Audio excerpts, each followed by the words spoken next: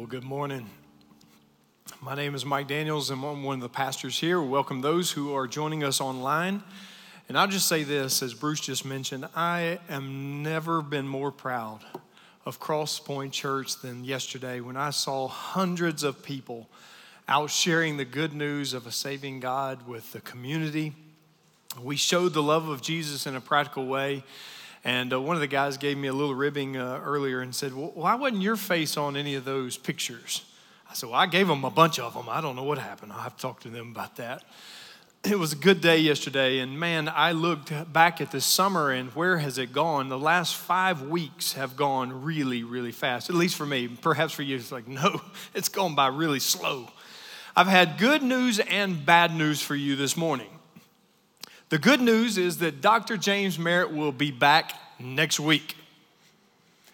The bad news is you got me one more week.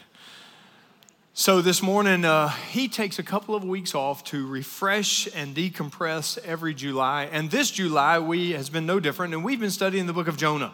So we are going to finalize Jonah. If you have your Bible with you, I encourage you to turn to Jonah. It's considered a minor prophet. The reason it's a minor prophet is it's small. It's a small book. In fact, compared to like Jeremiah, it's a very small book, 4 chapters, 48 verses. See if you can find it. Go to Matthew in the New Testament at the end of the Old Testament, Malachi, and go back about 7 or 8 books and you'll find it. Today we're going to conclude our series on Jonah. This is the last of 5 sermons. And as our pastor is away relaxing, let me ask you the question this morning. How do you decompress? How do you relax? Perhaps all of us always try to take a vacation. What about watch a movie? Are you movie watchers? Maybe you take a drive or a run or a walk, or maybe you garden. Some of you may even like to read a little bit to relax. In fact, when I was a child, I liked to read 3 things. I liked to read the sports page of the paper, and I liked to read comic books. That showed you my mental ascent. I really liked a comic book. Jughead was one of my favorites. I got some people laughing at me, not with me right now. Okay, and then the third thing is I like to read books that were called Choose Your Own Adventure books. Perhaps you've heard of them before. These books are easy to read, and they begin in the first chapter setting up the story, and they set up the character, and they set up the plot line and the adventure. And then the cool thing about these books is the reader helps in making the decisions for the character. And depending on those decisions that are made, the ending, the outcome is different every time. Now, for example, the main character would come to a fork in the road and he has to make a decision to go left toward the mountain, or he'd have to make a decision to go right toward the river. And depending on what choice you made, you said, hey, I want to go up to the mountain. I could turn to page 76. And I continue reading. Or if you want to go to the river, you would go to page 83 and continue reading. And the story evolved over the course of time. And each decision led to more and more possible endings. Now, some books had as many as 44 different endings based on which choices you as the reader made for the character in the story. And I was captivated by how my decisions determine the ending of the story. Now, Jonah seems like he could have been a pretty good character, pretty good book for one of these types of books. Choose Your Own Adventure, Jonah style. Can you imagine just for a moment, and some of you have been with us for the last 5 weeks, and you'll be able to get this real clearly, and some of you are saying, hey, I'm going to catch up with you here. If Jonah had obeyed God, imagine if Jonah had obeyed God in chapter 1. Instead of fleeing the presence of the Lord, he obeyed. He went to Nineveh. God saved the wicked, cruel, pagan nation, and Jonah marries a Ninevite and has beautiful Ninevite children. The end. Imagine if the lots, remember the smooth dice-like stones that were used to determine who in the boat was causing this storm. Imagine if those lots or those small stones had fallen on the captain and not on Jonah. What would they have done? The sailors would have thrown the captain overboard. Jonah would have come up from the belly of that ship, and he would have saved the crew members, and he would have been hailed a hero. And everyone lived happily ever after. The end. Suppose just for a moment that the sailors had refused to throw Jonah overboard and God's wrath continued upon the boat. It broke it up, the ship sunk, and the crew was lost. The end. Possible ending. Imagine if the big fish was actually a hungry great white shark and Jonah and the crew felt the full ramifications of what those razor sharp teeth would have felt like. The end. You see, that's what's so fascinating about the book of Jonah is there's so many twists and turns that we see this prophet who hates a city that God has called him to go and preach this message of salvation to, and Jonah hates the idea. Nineveh was cruel and barbaric and idol worshiping. It was the enemy, hostile enemy of God, and Jonah didn't want to go and save it. In fact, Jonah disobeys the call and he finds a ship and he goes in the exact opposite direction of the will of God, away from the presence of the Lord. And a raging storm appears out of nowhere, a storm that even the seasoned mariners had never seen before. And the sailors, they recognize that Jonah is the cause of the storm, and they throw Jonah overboard because they recognize that he is the one who's causing all this mess. And now in the water, sinking like a rock, Jonah is deep in sin, far from shore, alone, isolated, and desperate. And he loses sense of all reality, and he wakes to find himself what he thinks is in hell. But then he finds out he's actually in the belly of a big old fish, a God-appointed fish. And he recognizes that God's compassion and mercy has saved him. And he prays to the Lord in the midst of that fish, and he prays for deliverance. And he finds himself vomited up on dry land. And with a new lease on life, Jonah gets a second chance to obey the Lord and his call to Nineveh. And so he sets out to Nineveh the second time, the place that he hates and the place that God has called him to, and he preaches in the Hebrew a 5-word message. Our English Bible gives us an 8-word message of doom and destruction, that in 40 days, God will destroy all of Nineveh unless they turn from their wickedness. Jonah had one ending in mind for this story. It was a story of destruction of Nineveh, the end. But God changed the ending of the story because the Ninevites chose to believe and turn from their wickedness. And this morning, that is where we pick up our story today. We pick up our story in Jonah chapter 3, verse 10. If you found that in your Bible, I encourage you to pick it up and let's just simply read. Jonah chapter 3, verse 10. And when God saw what they did, how they turned from their evil way, God relented of the disaster that he had said he would do to them, and he did not do it. Chapter 4, verse 1. But it displeased Jonah exceedingly, and he was angry, and he prayed to the Lord and said, O Lord, is not this what I said when I was yet in my country? That is why I made haste to flee to Tarshish, for I knew that you were a gracious God and merciful, slow to anger and abounding in steadfast love, and relenting from disaster. Therefore, now, O Lord, please take my life from me, for it is better for me to die than to live. And the Lord said, do you do well to be angry? Jonah went out, in verse 5, went out of the city and sat to the east of the city and made a booth for himself there. He sat under it in the shade till he could see what would become of the city.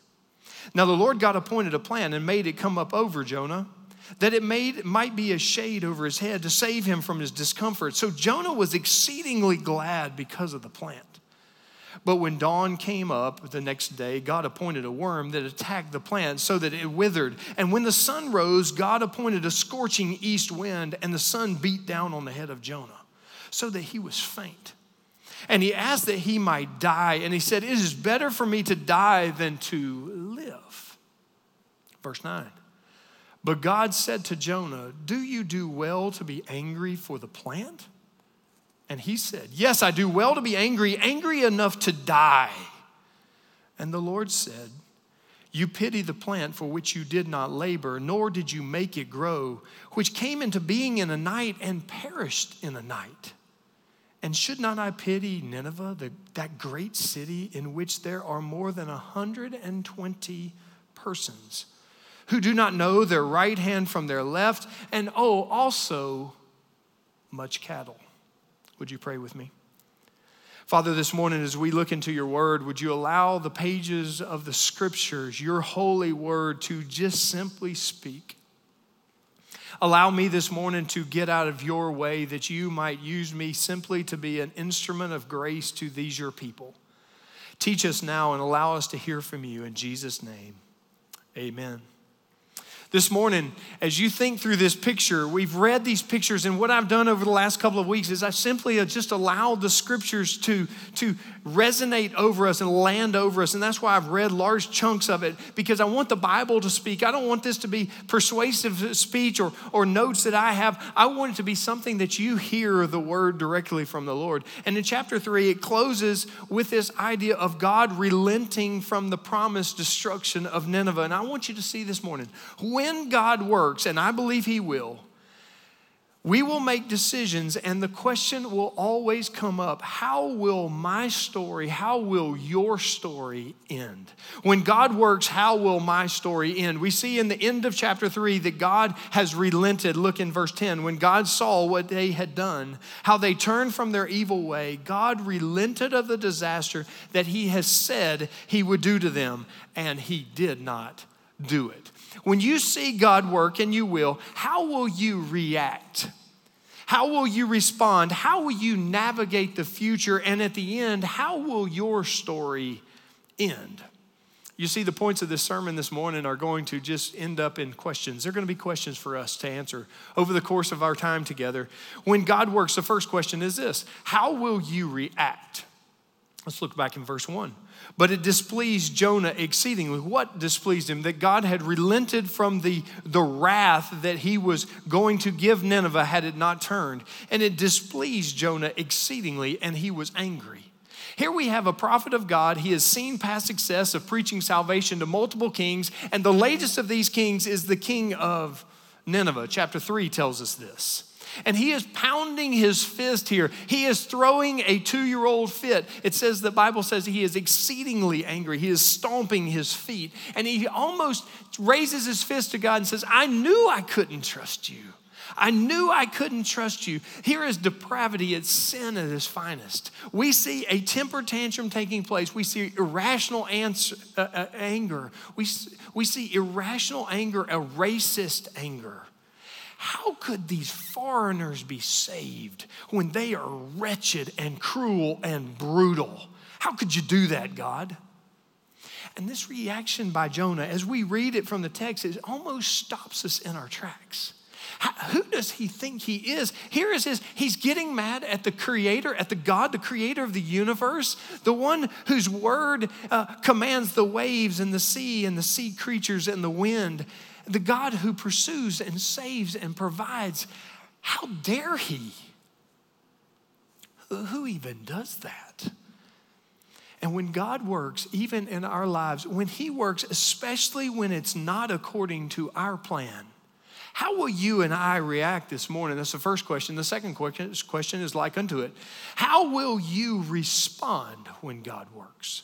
How will you respond? Look in verse 2. And he prayed to the Lord and said, O Lord, is not this what I said when I was yet in my country? That is why I made haste to flee to Tarshish.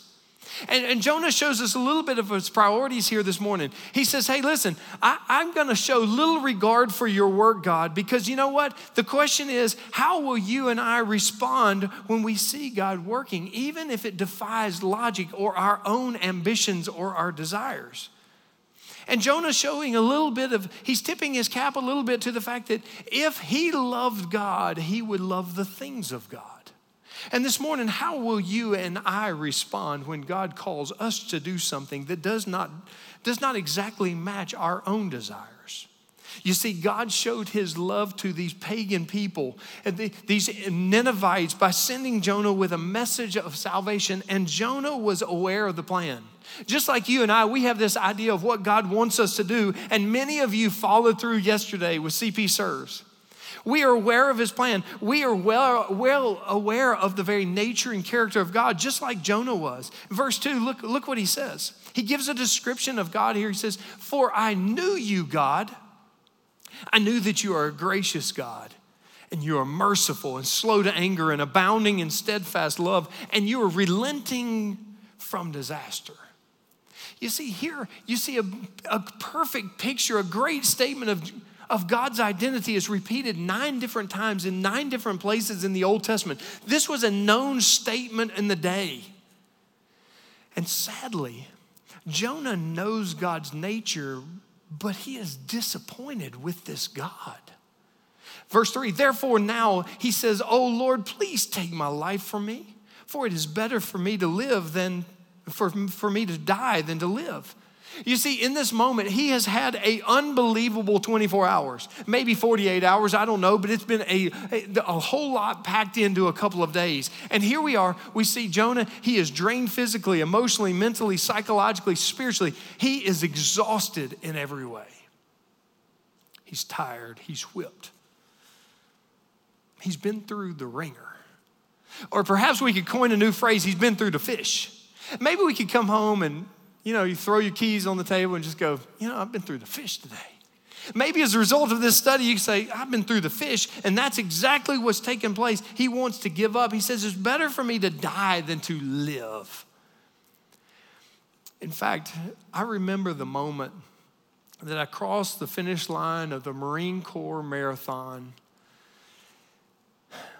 in Washington, D.C., and I remember my friends always saying this, the first marathon, man, it's brutal. And you get to the finish line, you cross it, you stick your chest out, you go across the tape of the finish line, and there is euphoria that comes over you.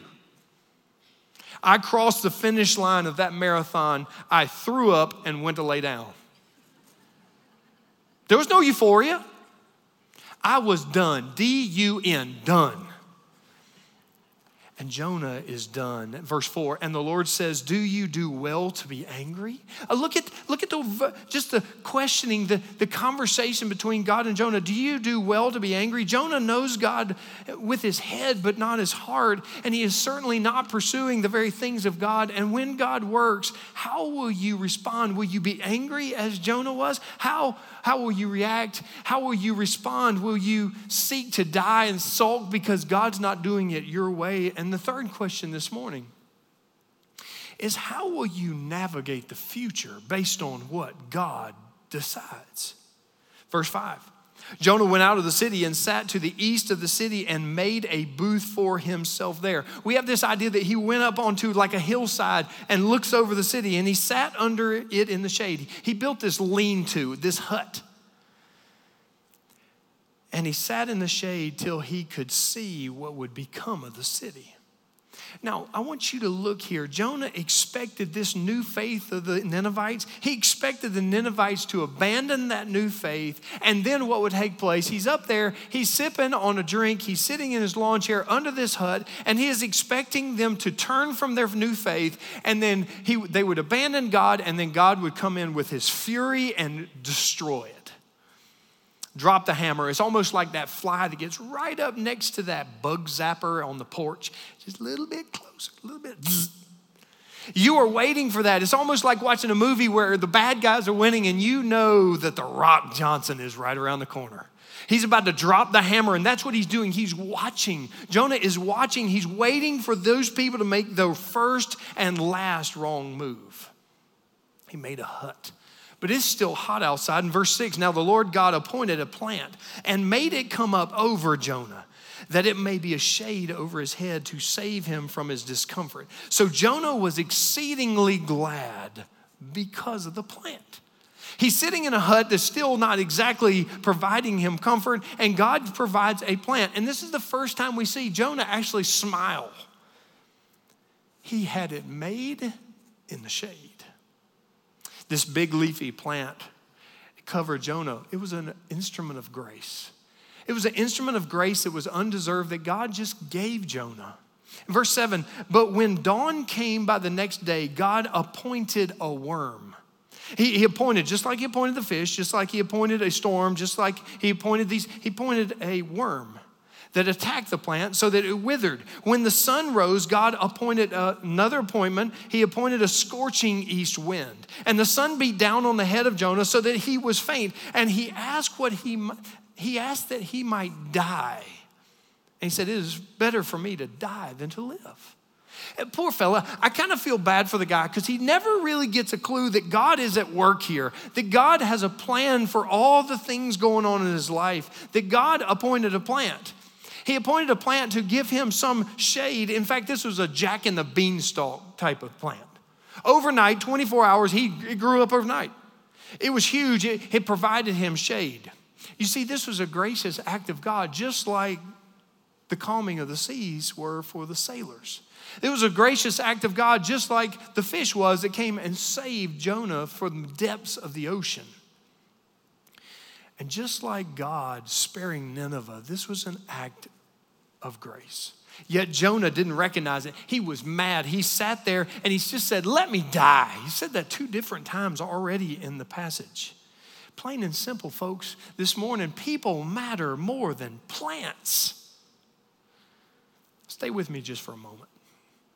It seems like God is using this worm, doesn't it? It seems like God is using this worm to punish Jonah. But in actuality, what's taking place is God is using this worm to save Jonah from having a plant-centered life.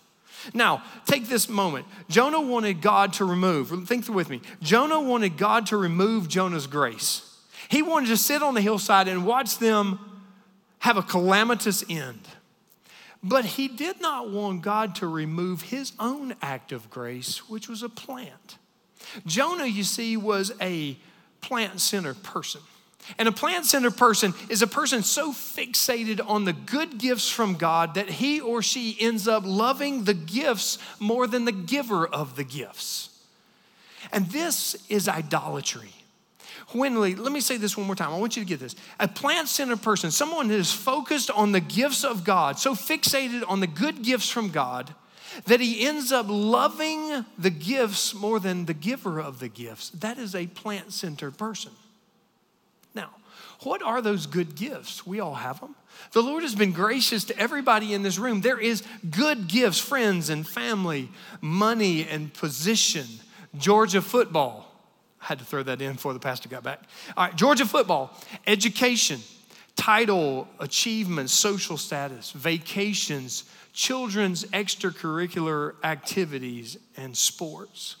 All of those are good gifts.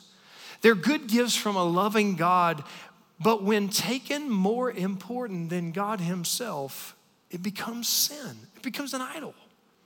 Now, the question. How will you navigate the future when God works in your life even when it's not exactly what you wanted or expected? What good gifts have even separated you from the giver of gifts, God himself? What good gifts are getting in the way of your time alone with God each and every morning? Verse 9 says, but God said to Jonah, do you do well to be angry for the plant? And he said, yes, I do well to be angry enough to die. The word here, he is angry, it's inflamed. He is irritated. He is irritated and hot. Sometimes my son will get angry at something and he'll say, I'm just hot. And I was like, I want to fan him. He goes, not that kind of hot, Dad, I'm just mad. We often have a passion for things more than we do for people. In fact, we have more passion, and think about the chaos that takes place over a cracked iPhone screen. The world is ending. I will move heaven and earth to get to somebody that can fix my screen. I debated to saying this. I'm going to say it because I'm done after this week and Pastor's coming back. Some people have more passion for a World Cup game than they do the word of the Lord. Now, that wasn't the part I'm worried about. This is the part I'm worried about. Last week, I got several just comments that there were individuals watching the World Cup game in this room during the sermon. Now, I don't say that because it's an indictment. It's just, to me, that's a plant-centered life where you take the good gift of soccer, a sporting event that many, many people around the world love, but you allow that to be the central focus in this 30 minutes or hour that you have where we are exalting the name of Christ. To me, that is a plant-centered life. When we live self-absorbed lives, it robs us of seeing, experiencing, and knowing the love of God toward us and toward others. And when we have a poorly developed understanding of our own sin, we forget that God has miraculously worked in my life and in your life. And if not for the mercy of God acting upon us, then we too would be stuck in sin, careening toward an eternity without God in hell. You see, we can never forget what God has done for us. And when we recognize the grace shown toward us, we naturally want to share that grace to others around us, and to the point that we would even be a part of God's story of changing someone else's ending. You see, our compassion for others, our compassion is fueled, is furthered, it's extended based on what we know of ourselves, that we are sinners. And what we know about God is He is gracious and merciful, slow to anger. And when God works, how will we navigate the future? Will we navigate it in light of the grace of God toward us? Or will we act like a petulant kid who simply has lost his pacifier? When God works, how will you react? Will you get angry? How will you respond? God, it's better for me to die than to live. How will you navigate the future? Will you do it in light of God's grace? Then the fourth question is this: how will your story end? How will your story in this room end? Let's say, hey, listen, I've been in church a long time, but your story is still being developed. The Lord Jesus is still holding all things in His hand, and He desires for you to be a part of His perfect plan. Look in verse 10. And the Lord said to Jonah, "You, Jonah, you pity the plant for which you did not labor, nor did you make it grow, which came into being in a night and perished in the night in 24 hours. And should not I pity Nineveh, that great city, in which there are more than 120,000 persons who do not know their right hand from their left?" We see that this is a reference probably to children. "And also much cattle." God takes Jonah to school here. Look what He does. God says, "I nurtured, I planted, I watered, I weeded, I cheered for, I fertilized, and I watched that plant grow." What did you do to love that plant so much? That one day Jack and the Beanstalk plant, 24 hours, it rose overnight. Why do you love it so much? And then God says, but Nineveh is a great city. It's a monstrous city. It's big. There are people everywhere. There's 120,000 children that don't know their left hand from their right. I have loved them. Over 1,000+ years, this city has existed, Jonah. I have pursued them. I have cherished them. I have watched them sin and fall down. I have watched them get up and fall down again. They have broken my heart over and over, God tells Jonah, but I have still loved them. And I've longed for them to come home. I've longed to have a relationship with these people for 1,000 years or more. And you care more for a plant? A 24-hour plant that you did not create? Now, this morning, we love and we share and we serve because of verse 2. Because God is gracious and merciful, He is slow to anger and abounding in steadfast love. That's why we serve. We love God because God is love. God is love, and because God is love, we have the capacity to love as well. And because of that great love, that is why we show compassion to others. And I want to take just a moment right here in the middle of the sermon just simply to say this. Yesterday as CP serves, there was love being shown, not for people that necessarily, there were people that were working on cars, not because they love cars, because they love people that drive those cars. And yesterday I spoke with a young single mom. She may be in this room today. She said, would you pray for me? And I was having a conversation with her out. And she said that she attended Crosspoint and she was enjoying the Jonah message. And she said, would you pray for me? Because honestly, I've moved here into town and I don't have a lot of support. I have 2 kids, a busy job. I'm running fast. And I asked, I said, hey, listen, I'd be glad to pray for you. And I did. I said, but hey, listen, are you involved in the church merely beyond just simply attending worship services and hearing a sermon? And she said, no. And I told her, we had a great conversation. I said, my wife and I made a decision a long time ago, a conscious decision that we would orient our lives around the things of God at church. Our kids are here, our friends are here, our support system is here, our service is here, our accountability is here. And I told her, would you simply consider taking one more step, getting involved, finding a place of service? You see, she's at a fork in the middle of her road. And the story will go one of two ways. Either she's going to go one way or the other, but the same story and the same fork you and I are dealing with as well. Some of you are not involved in this church at all. Some of you are coming and you've been coming for some time, and honestly, you're not angry. You're not like Jonah. You're not angry at God. It's just been one of those things that you've set to the side. You know the character and the very nature of God, just like Jonah, but for some reason you just haven't served in some time.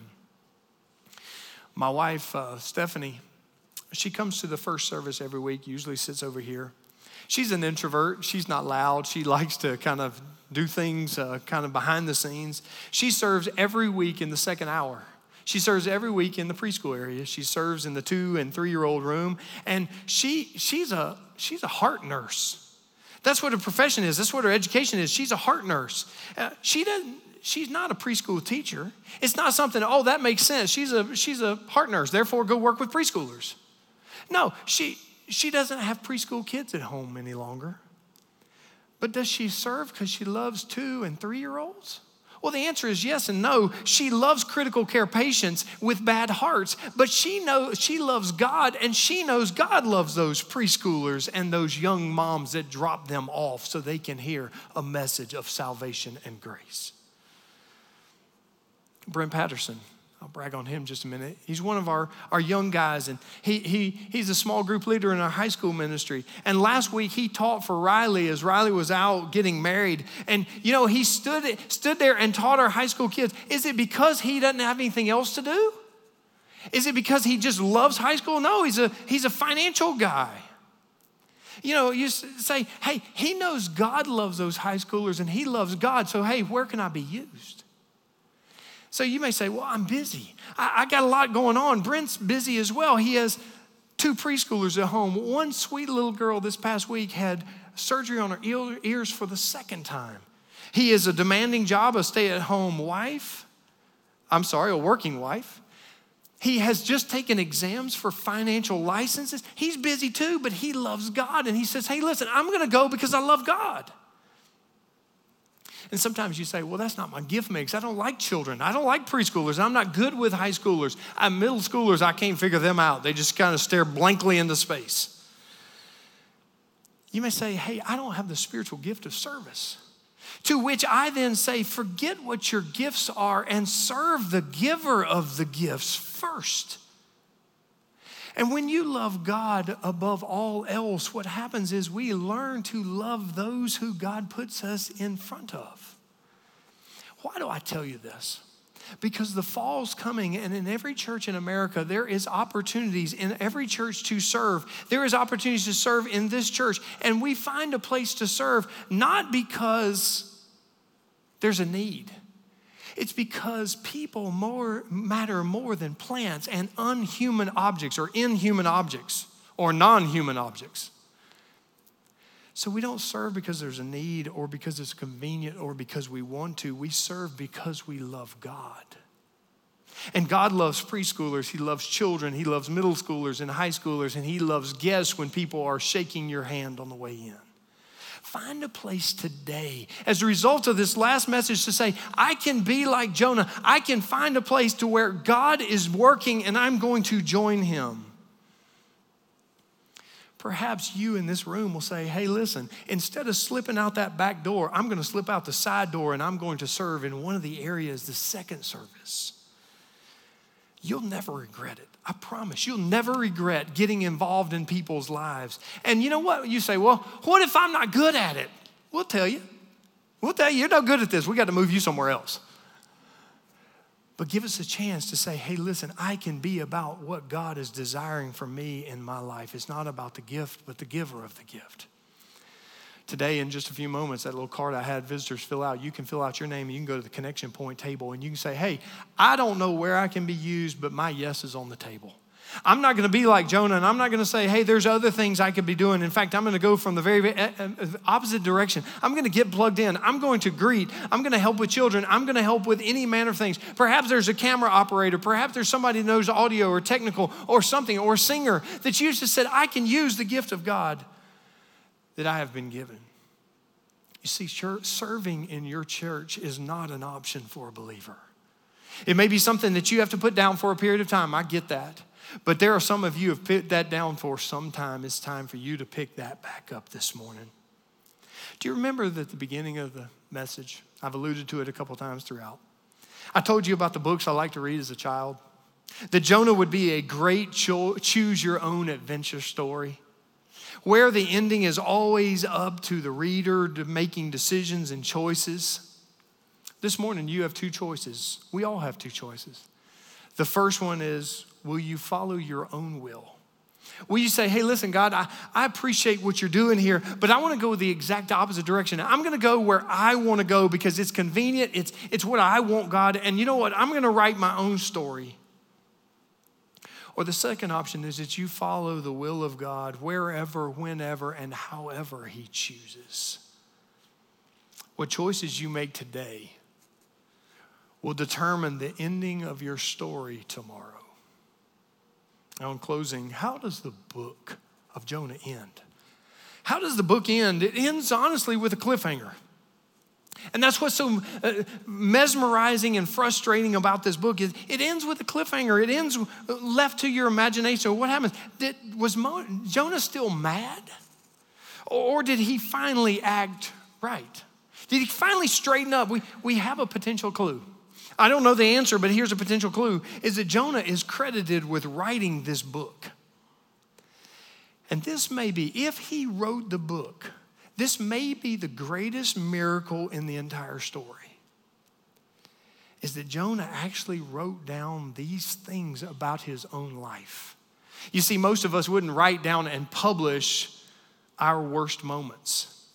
But if Jonah is the one who is credited with this story, he wrote down indeed his worst moments. It is not a favorable picture of Jonah. In fact, it's a glorious picture of a God who continues to pursue Jonah. And knowing what we know now, after 5 weeks of looking at Jonah's life, that God is all powerful, he is all loving, that he pours out compassion on those who are lost and sinful and fleeing from the very presence of God, how will our story this morning end? What choices will you make? We can either turn to page 29 and sit under the shade tree and miss what God is doing, or we can turn to page 89 and engage in God's plan, join his mission, submit to serving others, and share our faith faithfully. You see, this morning, my prayer for my family and yours is that you would allow God to rewrite your story according to his will and his way. And I promise this morning, you will never forget it. The ultimate question in life is this: how will your story end? Yesterday, I was so proud of you guys. Many of you took these little cards that we've been talking about for 5 weeks now, your best news cards, and there were hundreds of these that were passed out. Now, was it me that encouraged you to do it? No, it was God that said, hey, listen, I love you, and you love God back to the point that you said, hey, I love you enough to share with you the good news of a gracious and compassionate God. And you see these little pamphlets we gave out yesterday to hundreds of people all across this area. Starts with this idea of Isaiah 59:2, and it says, your iniquities, your sin have separated you from God, and your sins have hidden his face from you. The bad news is that we have all sinned. We have fallen short of the glory of God. That's the bad news, is we've all sinned. The worst news is even worse, is on our own, there is nothing we can do to remove our sin. There's nothing we can do about it. And the wages of that sin is death. But the good news, what you shared, hundreds of people heard this message yesterday. The good news is that Jesus did for us what we could not do for ourselves. He died on a cross and shed his blood, became a substitute for us. And the best news of all is this: eternal life and forgiveness is a free gift. It's a free gift of God through Jesus Christ, who became a substitute for you. In Romans 10:9, the Bible says, if you confess with your mouth, how do you accept this free gift? If you confess with your mouth that Jesus is Lord and believe in your heart that God raised Jesus from the dead, you will be saved. You see, this compassionate God still pursues today. And our Nineveh may be across the street. Our Nineveh may be across the aisle. Our Nineveh may be across a lunchroom. But our Nineveh is still as real to us as it was to Jonah. And we have to trust God's plan and God's ways. This morning, would you bow your heads all across the room? Unbeliever, this morning, I'm going to ask, if you walked in and you don't know Jesus as your personal Lord and Savior, would you allow God to rewrite the ending of your story? Would you allow him to rewrite the ending of your story based on your choice this morning? Believe and be saved. Believe in a righteous God sending his son Jesus to die on a cross for you. And then, believer, in this morning, in this moment, would you allow God to use your choice this morning for you to get involved in your choice, in your church, and to change your ending? Would you pray with me right now? Lord Jesus, for those of you who do not know Jesus, just pray, I know I'm a sinner. Forgive me of my sin, come into my life, and give me hope for eternity. Show me an instrument of grace in my life even now. Forgive me of my sin and come into my heart and give me eternal life with you in heaven. And believer, would you just simply pray, hey, give me an opportunity to serve in some capacity because I love God. I know his nature. I know his character. And would you just simply pray, God, you change my story. Lord Jesus, even in these moments, I pray that you would change our church as you have changed me in the last couple of days and weeks. Father, you do your work even now. In Jesus' name we pray. Amen. Now listen, if you walked in just a little bit ago, you should have received one of these worship guides. I want you to take this card, some of you. Some of you first-time guests, just simply make sure we have a record of your visit. Some of you just may want to put your name down and a contact information and say, I want to serve somewhere. And allow us simply to contact you and say, hey, where do you think a good fit would be for you to be? We've got kids that will be descending on our campus next week as people end these vacations and they come back to church. And we would love to plug you into what God is doing. Would you consider doing that? And this morning, if you were a first-time guest or perhaps you came in and you made a decision for Christ, there's a couple of little bullet points down there. We'd love for you to check. Today, I accepted Jesus as my Lord and Savior for the very first time. Today, I want to be baptized by immersion. I want to show the church what I did, or I want to become a Crosspoint member. Listen, would you simply take that, fill that out, walk right outside in the lobby on your way out today, and simply say, hey, listen, I want to give this to you. And one of our volunteers, one of those people that are faithfully serving will take that, look at it, and they will know exactly what to do. Now listen, as you do that today, would you just give us an opportunity to follow back up with you? Let me say this as Bruce comes out. Listen, I want to thank you for the opportunity to simply preach. I want to say thank you for your kindness over these last couple of weeks, for coming and showing up. My personal life and my devotional life has been strong. It's been fun to just walk through the passages. I've benefited more than certainly the folks that have heard it.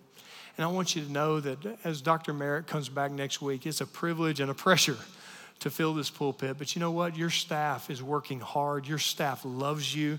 And your staff is one that prays for you each and every week. So just know I'm grateful for you. Thank you for allowing me to preach over these last couple of weeks. Bruce, you come. Would you guys join me in thanking Mike?